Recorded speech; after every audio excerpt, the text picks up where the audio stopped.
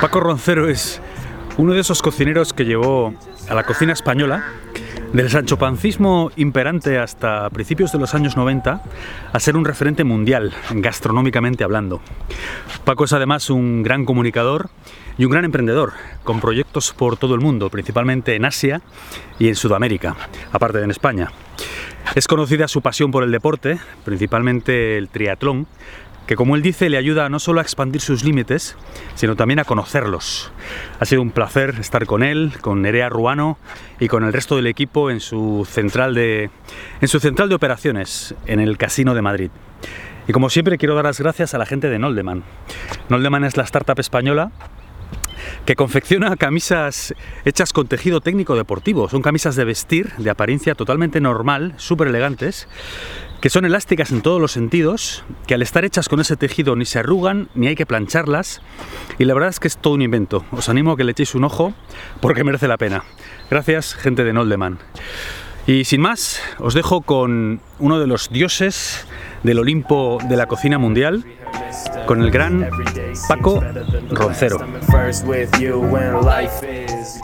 Esto es Flow My Friends, soy Jesús Sierra Crespo y hoy estoy con Paco Roncero, cocinero. Paco, ¿qué tal? Bienvenido. Bien, muy bien. Muchas gracias por tenerme aquí en esta entrevista, aquí en este sitio tan bonito, en el Casino, ¿verdad? En el Casino de Madrid. Paco, si pudieras ir para atrás en el tiempo, al momento en el que se instauraron los usos y costumbres en el mundo de la cocina y la manera en la que nos relacionamos con la comida, ¿qué cambiarías si pudieras? Pues esta es una pregunta difícil de verdad, porque yo creo que tampoco nos ha ido tan mal, ¿no? Entonces dices, bueno, ¿llegaríamos a cambiar algo? No lo sé, quizás. Es verdad que nosotros, la cocina española del momento, hemos sido los que hemos roto quizás muchas reglas, ¿no? A la hora de cocinar, a la hora de crear y a la hora de hacer nuestros platos. Quizás yo todo esto lo hubiera intentado adelantar mucho antes, pero tampoco creo que haya que cambiar mucho, ¿no? Lo dejarías como está, ¿no? A ver, realmente creo que todo funciona de maravilla y tampoco hay mucho que cambiar, de verdad. Paco, eres un cocinero de vanguardia y gran amante de la tecnología, que lo sé, y estás muy al día. ¿Qué podemos esperar en un futuro inmediato de la conjunción entre la cocina y los avances tecnológicos? Estoy pensando en cosas como realidad virtual, realidad aumentada, Internet de las cosas. Bueno, ¿Comeremos filetes con chips o no? Hombre, yo espero que no, ¿eh? ¿No? O sea, a ver, yo creo que hay que tener mucho cuidado. Yo sabes además que tengo el taller abajo donde empezamos con todo este tema de intentar meter la tecnología dentro de la gastronomía, y luego en Sublimusion donde hacemos mucho más, porque ahí sí que tenemos realidad virtual y este tipo de cosas. A ver, yo creo que esto es algo muy puntual, donde lo que queremos crear es un pequeño espectáculo gastronómico y donde puede entrar este tipo de cosas. Yo espero además que no comamos nunca una pastilla ni que mojemos el jamón con los huevos fritos virtualmente, ¿no? No, yo creo que este tipo de conceptos está muy bien, igual que cuando hacen moda y está el pase de la Cibeles Fashion Week o en Nueva York o París, donde se presentan esas cosas que luego realmente no las ves por la calle, ¿no? Pues bueno, está muy bien como investigación. Ahora yo estoy viendo temas de impresoras en 3D de comida. Bueno, hay muchas cosas que se pueden aplicar, pero yo creo que es eso, es para juguetear, sí. Pero a ver, yo creo que hay algo básico, y además es que hay una línea muy delgada entre lo que te puede llegar a ser puramente gastronomía, a traspasarla y que se convierta en algo que realmente no queremos, ¿no? Entonces, bueno, con cuidado. Me parece que todos estos juegos están muy bien, pero hay que comer y hay que masticar y a mí no me quites los huevos fritos y el jamón, ¿eh? Paco, la cocina española y cocineros como tú han hecho más probablemente por la marca España que un montón de campañas gubernamentales en los últimos años, ¿no? ¿Qué se ha hecho? O sea, aparte del trabajo duro, la pasión y las cosas bien hechas, pero aparte de eso, ¿qué se ha hecho que pueda ser aplicable en otros sectores de la economía o en otros sitios? Pues yo creo que la base de la cocina española lo que ha sido es compartir. Compartir conocimientos, ir de la mano todos para hacer que la marca España se vea y salga por el mundo, viajar juntos, pero para mí, yo siempre digo que la cocina española ha evolucionado por tres motivos. Uno, porque empezamos a viajar y a traernos de lo que veíamos fuera y hacerlo un poco nuestro, ¿no? Dos, porque empezamos a compartir conocimiento, que para mí eso es lo fundamental. Y tres, porque empezamos a ver la cocina como cualquier negocio de cualquier otra empresa, donde necesitábamos tiempo no solamente para cocinar, cocinar para los clientes, sino dedicarle a la investigación, al I+D+I. Y a partir de aquí yo creo que nuestro crecimiento ha ido brutalmente exponencial, ¿no?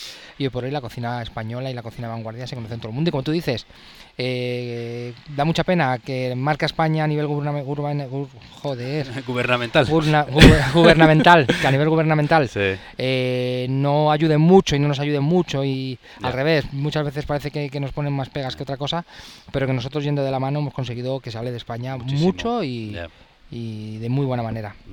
Tienes un montón de proyectos, de líneas de trabajo.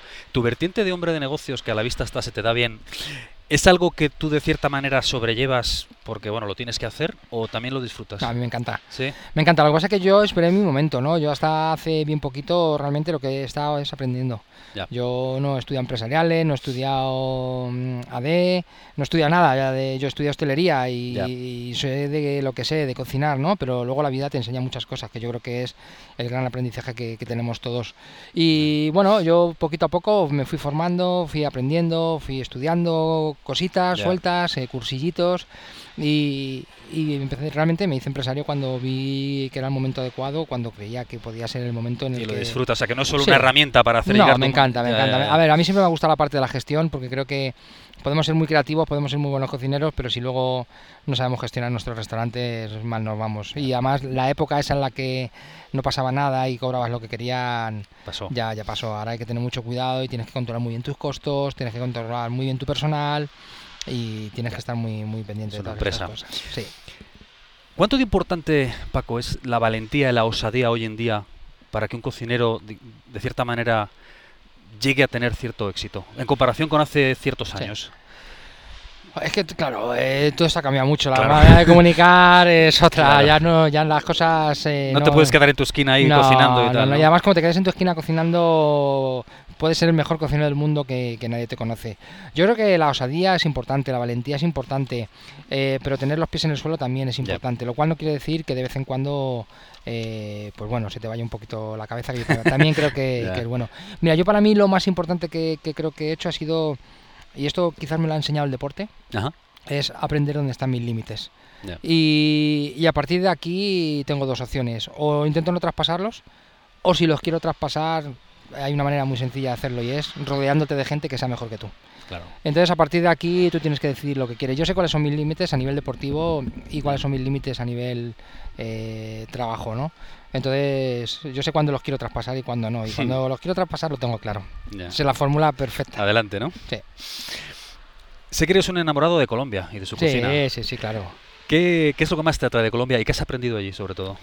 Bueno, sobre todo de Colombia lo que me quedo es con la gente de Colombia. Es una gente maravillosa, cariñosa, respetuosa, muy, muy, muy respetuosa, y que valora mucho el trabajo de las personas, ¿no? Y valoran mucho a las personas. Entonces, yo he tenido esa... A lo mejor otras personas no tienen esa percepción, pero conmigo ese cariño que me han dado es lo que me quedo. A nivel personal.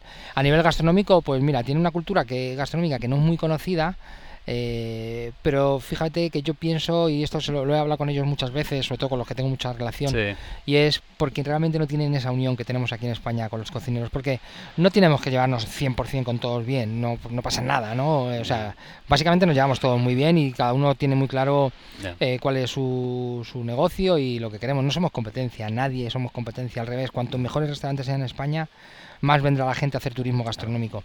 Entonces, a nivel gastronómico no se dan a conocer precisamente por eso, porque no tienen esa unión, no se llevan bien para crecer todos juntos, y uno no hace suficiente, ¿no? No hay sinergia, como se dice ahora tanto, ¿no? Pero es una cocina que tiene una cocina tradicional muy, muy rica, de todos los guisos, las arepas, es un mundo fantástico que bueno, yo cada vez que voy intento disfrutarlo a tope. Sí, luego me voy a correr un poco más o a hacer el gimnasio, pero... a compensar. Sí, porque allí el tema de los hidratos es brutal.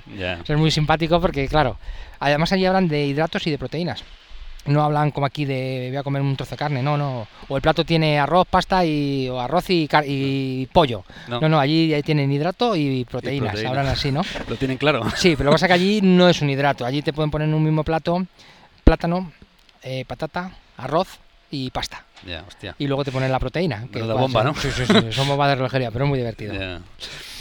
¿Ha habido algún lugar, Paco, una persona, un libro, algo que te haya servido de gran inspiración de una manera inesperada? un sitio que dices, hostia, no me esperaba que encontrar esta inspiración y he hecho clic con algo? Bueno, a mí me inspira muchas veces cuando salgo a correr por el Retiro, por la Casa Campo, por Central Park, por Hyde Park, pero yo te diría que para mí Nueva York es una ciudad ya no te voy a decir tanto que me inspira, pero que sí me carga de energía y me pone las pilas. Cuando vas, ves conceptos, ves cómo son capaces de hacer negocios de gastronomía donde dan 500 personas, donde se come de maravilla y donde tienen 2 estrellas Michelin. Y nosotros somos unos románticos donde tenemos unos restaurantes que damos 30 cubiertos y claro, así no se puede ganar dinero. Claro. Entonces, bueno, todo este romanticismo está muy bien, pero me encanta ver esa manera que tienen los americanos pragmática, de entender los negocios y de que esto es un negocio y vamos a dejarnos de tonterías. Claro. Pero muy importante, si quiero dar un servicio de 500 personas, tengo que tener una cocina de 500 personas. Lo que no puedo pretender es, como se hace aquí en España, querer dar 100 y montar una cocinita que no puede dar ni 20, ¿no? Esto es lo importante y lo que yo he aprendido de ellos. Claro.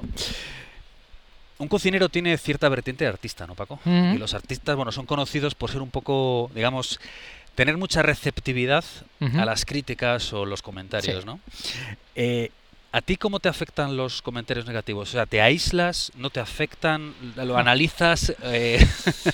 ¿O las críticas de la prensa? Yo creo que todas las críticas hay que tenerlas en cuenta, ¿no? Sí que es verdad que ahora es lo que antes decíamos, ¿no? El mundo de las redes sociales es tan rápido que también tienes que tener cuidado de quién, cómo y analizar este tipo de cosas.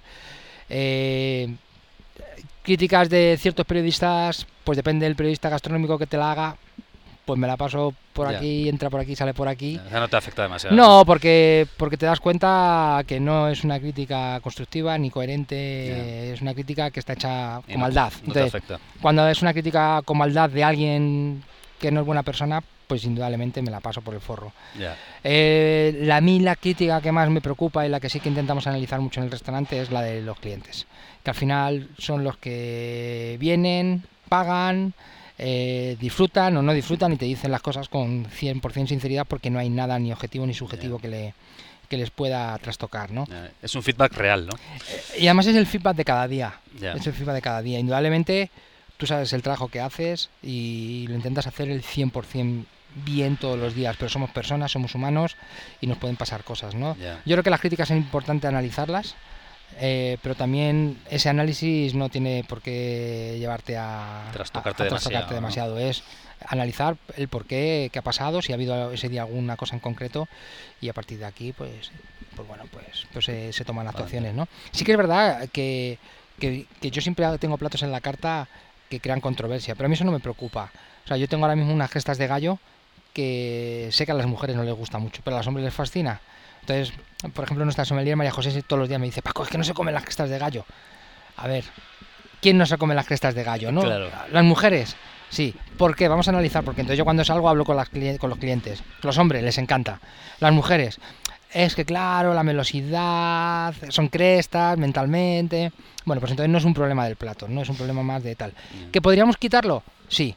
Pero bueno, yo prefiero tenerlo porque esa controversia sí que me gusta causarla en los clientes también. No todas las cosas son que... Porque no todos los sabores son tan sencillos y tal. Le damos la opción, por supuesto, de cambiarle las crestas de gallo y si quieren probar otra cosa, ¿no? Pero bueno, siempre me gusta tener en la carta algún plato controvertido. Pero indudablemente esa crítica, pues sí, la coges y la analizas. Si a nadie le gustará la cresta de gallo, ni a los hombres ni a las mujeres, por mucho que a mí me gusten, pues está claro que el plato se cae. El plato se cae. Claro. El plato se cae. Claro. ¿Qué consejo le darías, Paco, a ese joven cocinero que ya tiene cierta trayectoria, que tiene cierto talento, que lo hace bien, pero se siente como estancado, que no acaba de progresar? ¿Qué le dirías? Que se mueva, que viaje, que no se quede quieto. Yo creo que durante mucho tiempo ha habido un problema y es que la gente, pues sí, gente con talento se quedaba en un sitio, la tranquilidad y tal, y el talento al final, si no te lo explotan, está ahí, pero se queda hibernando, ¿no? Yo creo que hay que ser osado, hay que ser valiente y hay que moverse y que no te ate nada en un sitio, porque al final tienes que crecer. Y yo soy muy partidario de a mi gente, incluso a la gente buena, claro, yo tengo un organigrama que tampoco puedo pasarme, ¿no? Entonces, la gente que veo válida, que viene de este taller, o gente que ha empezado desde abajo y que los veo que son muy buenos y que pueden crecer y que tienen talento, cuando llevan cierto tiempo, para que no se estanque, yo les digo, mira, iros, vamos a buscar un sitio, vais a trabajar donde queráis, yo os ayudo.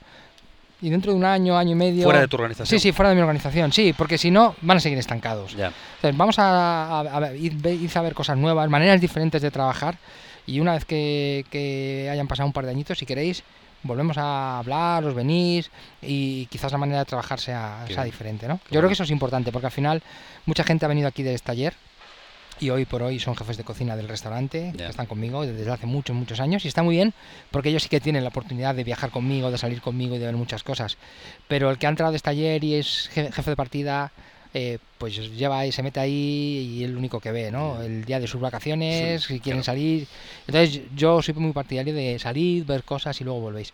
La segunda jefa de cocina, Marta, se fue un año al taller de Can Roca, luego volvió y mira, ella estaba de jefe de partida, se fue, volvió, segunda, ha visto las cosas de otra manera, entiende las cosas de otra manera, aporta todo ese conocimiento que ha estado por ahí, y yo creo que eso es muy importante. Visión de conjunto. Sí. ¿Qué personas fuera del entorno de la cocina, Paco, han tenido una mayor influencia en tu vida profesional, personal o en general? Hombre, yo creo que mis padres, ¿no? Al final son los que te inculcan educación, valentía y la manera de entender la vida. Porque, mira, mi padre es militar y yo recuerdo cuando era pequeñito que él era muy estricto, de estos militares con bigote, con mala hostia. Que yo siempre recuerdo que tenía una facilidad para quitarse el cinturón. Y 10 años con el látigo no tenía nada que hacer con mi padre, con el cinturón, ¿no? Pero ver cómo ha sido capaz de cambiar, de evolucionar, bueno, tiene 76 años ahora mismo, 75 años tiene, y verle cómo ha sido capaz de cogerse un ordenador, de manejarlo, de poder estar en contacto con sus nietos, con sus hijos, cuando está de viaje por Skype, por FaceTime. Bueno, me parece digno de alabar, ¿no? Y mi madre cómo la apoya, cómo le sigue, cómo nos defiende, y todas estas cosas. Al final yo creo que los padres son el reflejo de lo que tú eres, ¿no? Y lo que ellos te hayan enseñado. Entonces, bueno, les veo poco, estoy poco con ellos, pero siempre están ahí, siempre están pendientes de mí. Y yo creo que con verles como ellos han evolucionado, según han evolucionado las tendencias, me parece increíble en personas tan mayores, que no a todo el mundo le pasa. No. Paco, ¿hay algo sobre ti o algo sobre lo que la gente esté convencida sobre ti que no sea cierto? No sé, la verdad. Yo no sabría decirte la verdad. Yo creo que mi sensación es que la gente de mí piensa que soy una persona normal, extrovertida, alegre, simpática. No sé, tampoco. Bueno. ¿Sabes qué pasa? Que yo intento ser súper natural, y como lo soy aquí, lo soy en la cocina, lo soy con mis trabajadores y tal. Hombre, todo el mundo tiene un punto de mala hostia de vez en cuando, ¿no? Pero no sé, no sabría decirte realmente. ¿Y algo sobre ti que sorprenda a la gente cuando te conoce? Eso sí, ¿se te ocurre algo? Pues mira, igualmente la televisión a veces hace que la gente piense de ti cosas que no son, ¿no? Entonces, es verdad que al hacer Top Chef este año, pues la gente piensa que soy un chulo, seco y tal. Y yo, la gente que realmente no me conoce, y que me ha visto por primera vez y simplemente en un programa de televisión, puedan pensar esto, ¿no? Pero luego cuando me ven que realmente es una persona normal. De todos modos, nos ha pasado un poco, yo creo que a todos los cocineros, nos tienen como en un pedestal. Yo creo que todo este boom mediático que ha habido, a Ferran, aquí queda Costa, Dani García, a Andoni, a todos nos tienen como un pedestal, y luego cuando y como gente que somos demasiado como está para atrás, y que va, luego cuando nos conocen ven que realmente somos gente muy cercana, ¿no? Yo intento ser siempre una persona muy cercana, a veces demasiado cercana. ¿Hay algún libro que te haya marcado especialmente, o algún libro al que siempre vuelves o que hayas leído muchas veces o algo así? Mira, hay un libro que me encanta que se llama Azteca, de Gary Jennings, que cuenta un poco la historia de cuando los españoles fueron a la colonización y con el tema de México, los mayas. Y sí que es un libro que lo he leído como 4 veces, pero en a lo mejor han pasado 5 o 6 años o 7 años, cada vez es un libro que me encanta, lo tengo siempre en mi biblioteca y que de vez en cuando, y muchas veces ni siquiera lo leo entero porque no me da tiempo y tal, pero es un libro que siempre me encanta volver a él y leerlo un ratito y tal, porque es un libro que me gustó siempre de pequeñito. Y Paco, la última pregunta. Venga. Si pudieras levantar el teléfono y tener una corta conversación con el Paco Roncero de 20 años, ¿qué le dirías o qué consejo le darías? Hostias, le diría que la paciencia es la virtud de los negocios.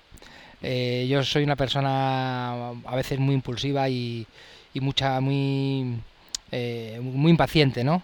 Y siempre he necesitado de alguien que esté a mi lado que me sepa parar un poco los pies. Y cuando no me paran los pies, te lanzas. Soy un torbellino y me lanzo. Entonces, yo creo que ese es el mejor consejo que le podría dar al Paco Roncero de los 20 años. Que la paciencia es la virtud de los negocios. Pues señor Roncero, mil gracias por recibirme aquí en tu casa en el Casino de Madrid. Nada, un placer, lo he pasado súper bien, una entrevista muy chula. La verdad es que me alegro. Con preguntas diferentes, porque sí que es verdad que muchas veces la gente viene y siempre te preguntan lo mismo y dices, joder, pregúntame otra cosa, que esto ya lo... Pues me alegro de haber encontrado ahí las preguntas adecuadas. Muy bien, pues muchas gracias. Mil gracias, Paco. No, a ti. Venga, hasta la próxima.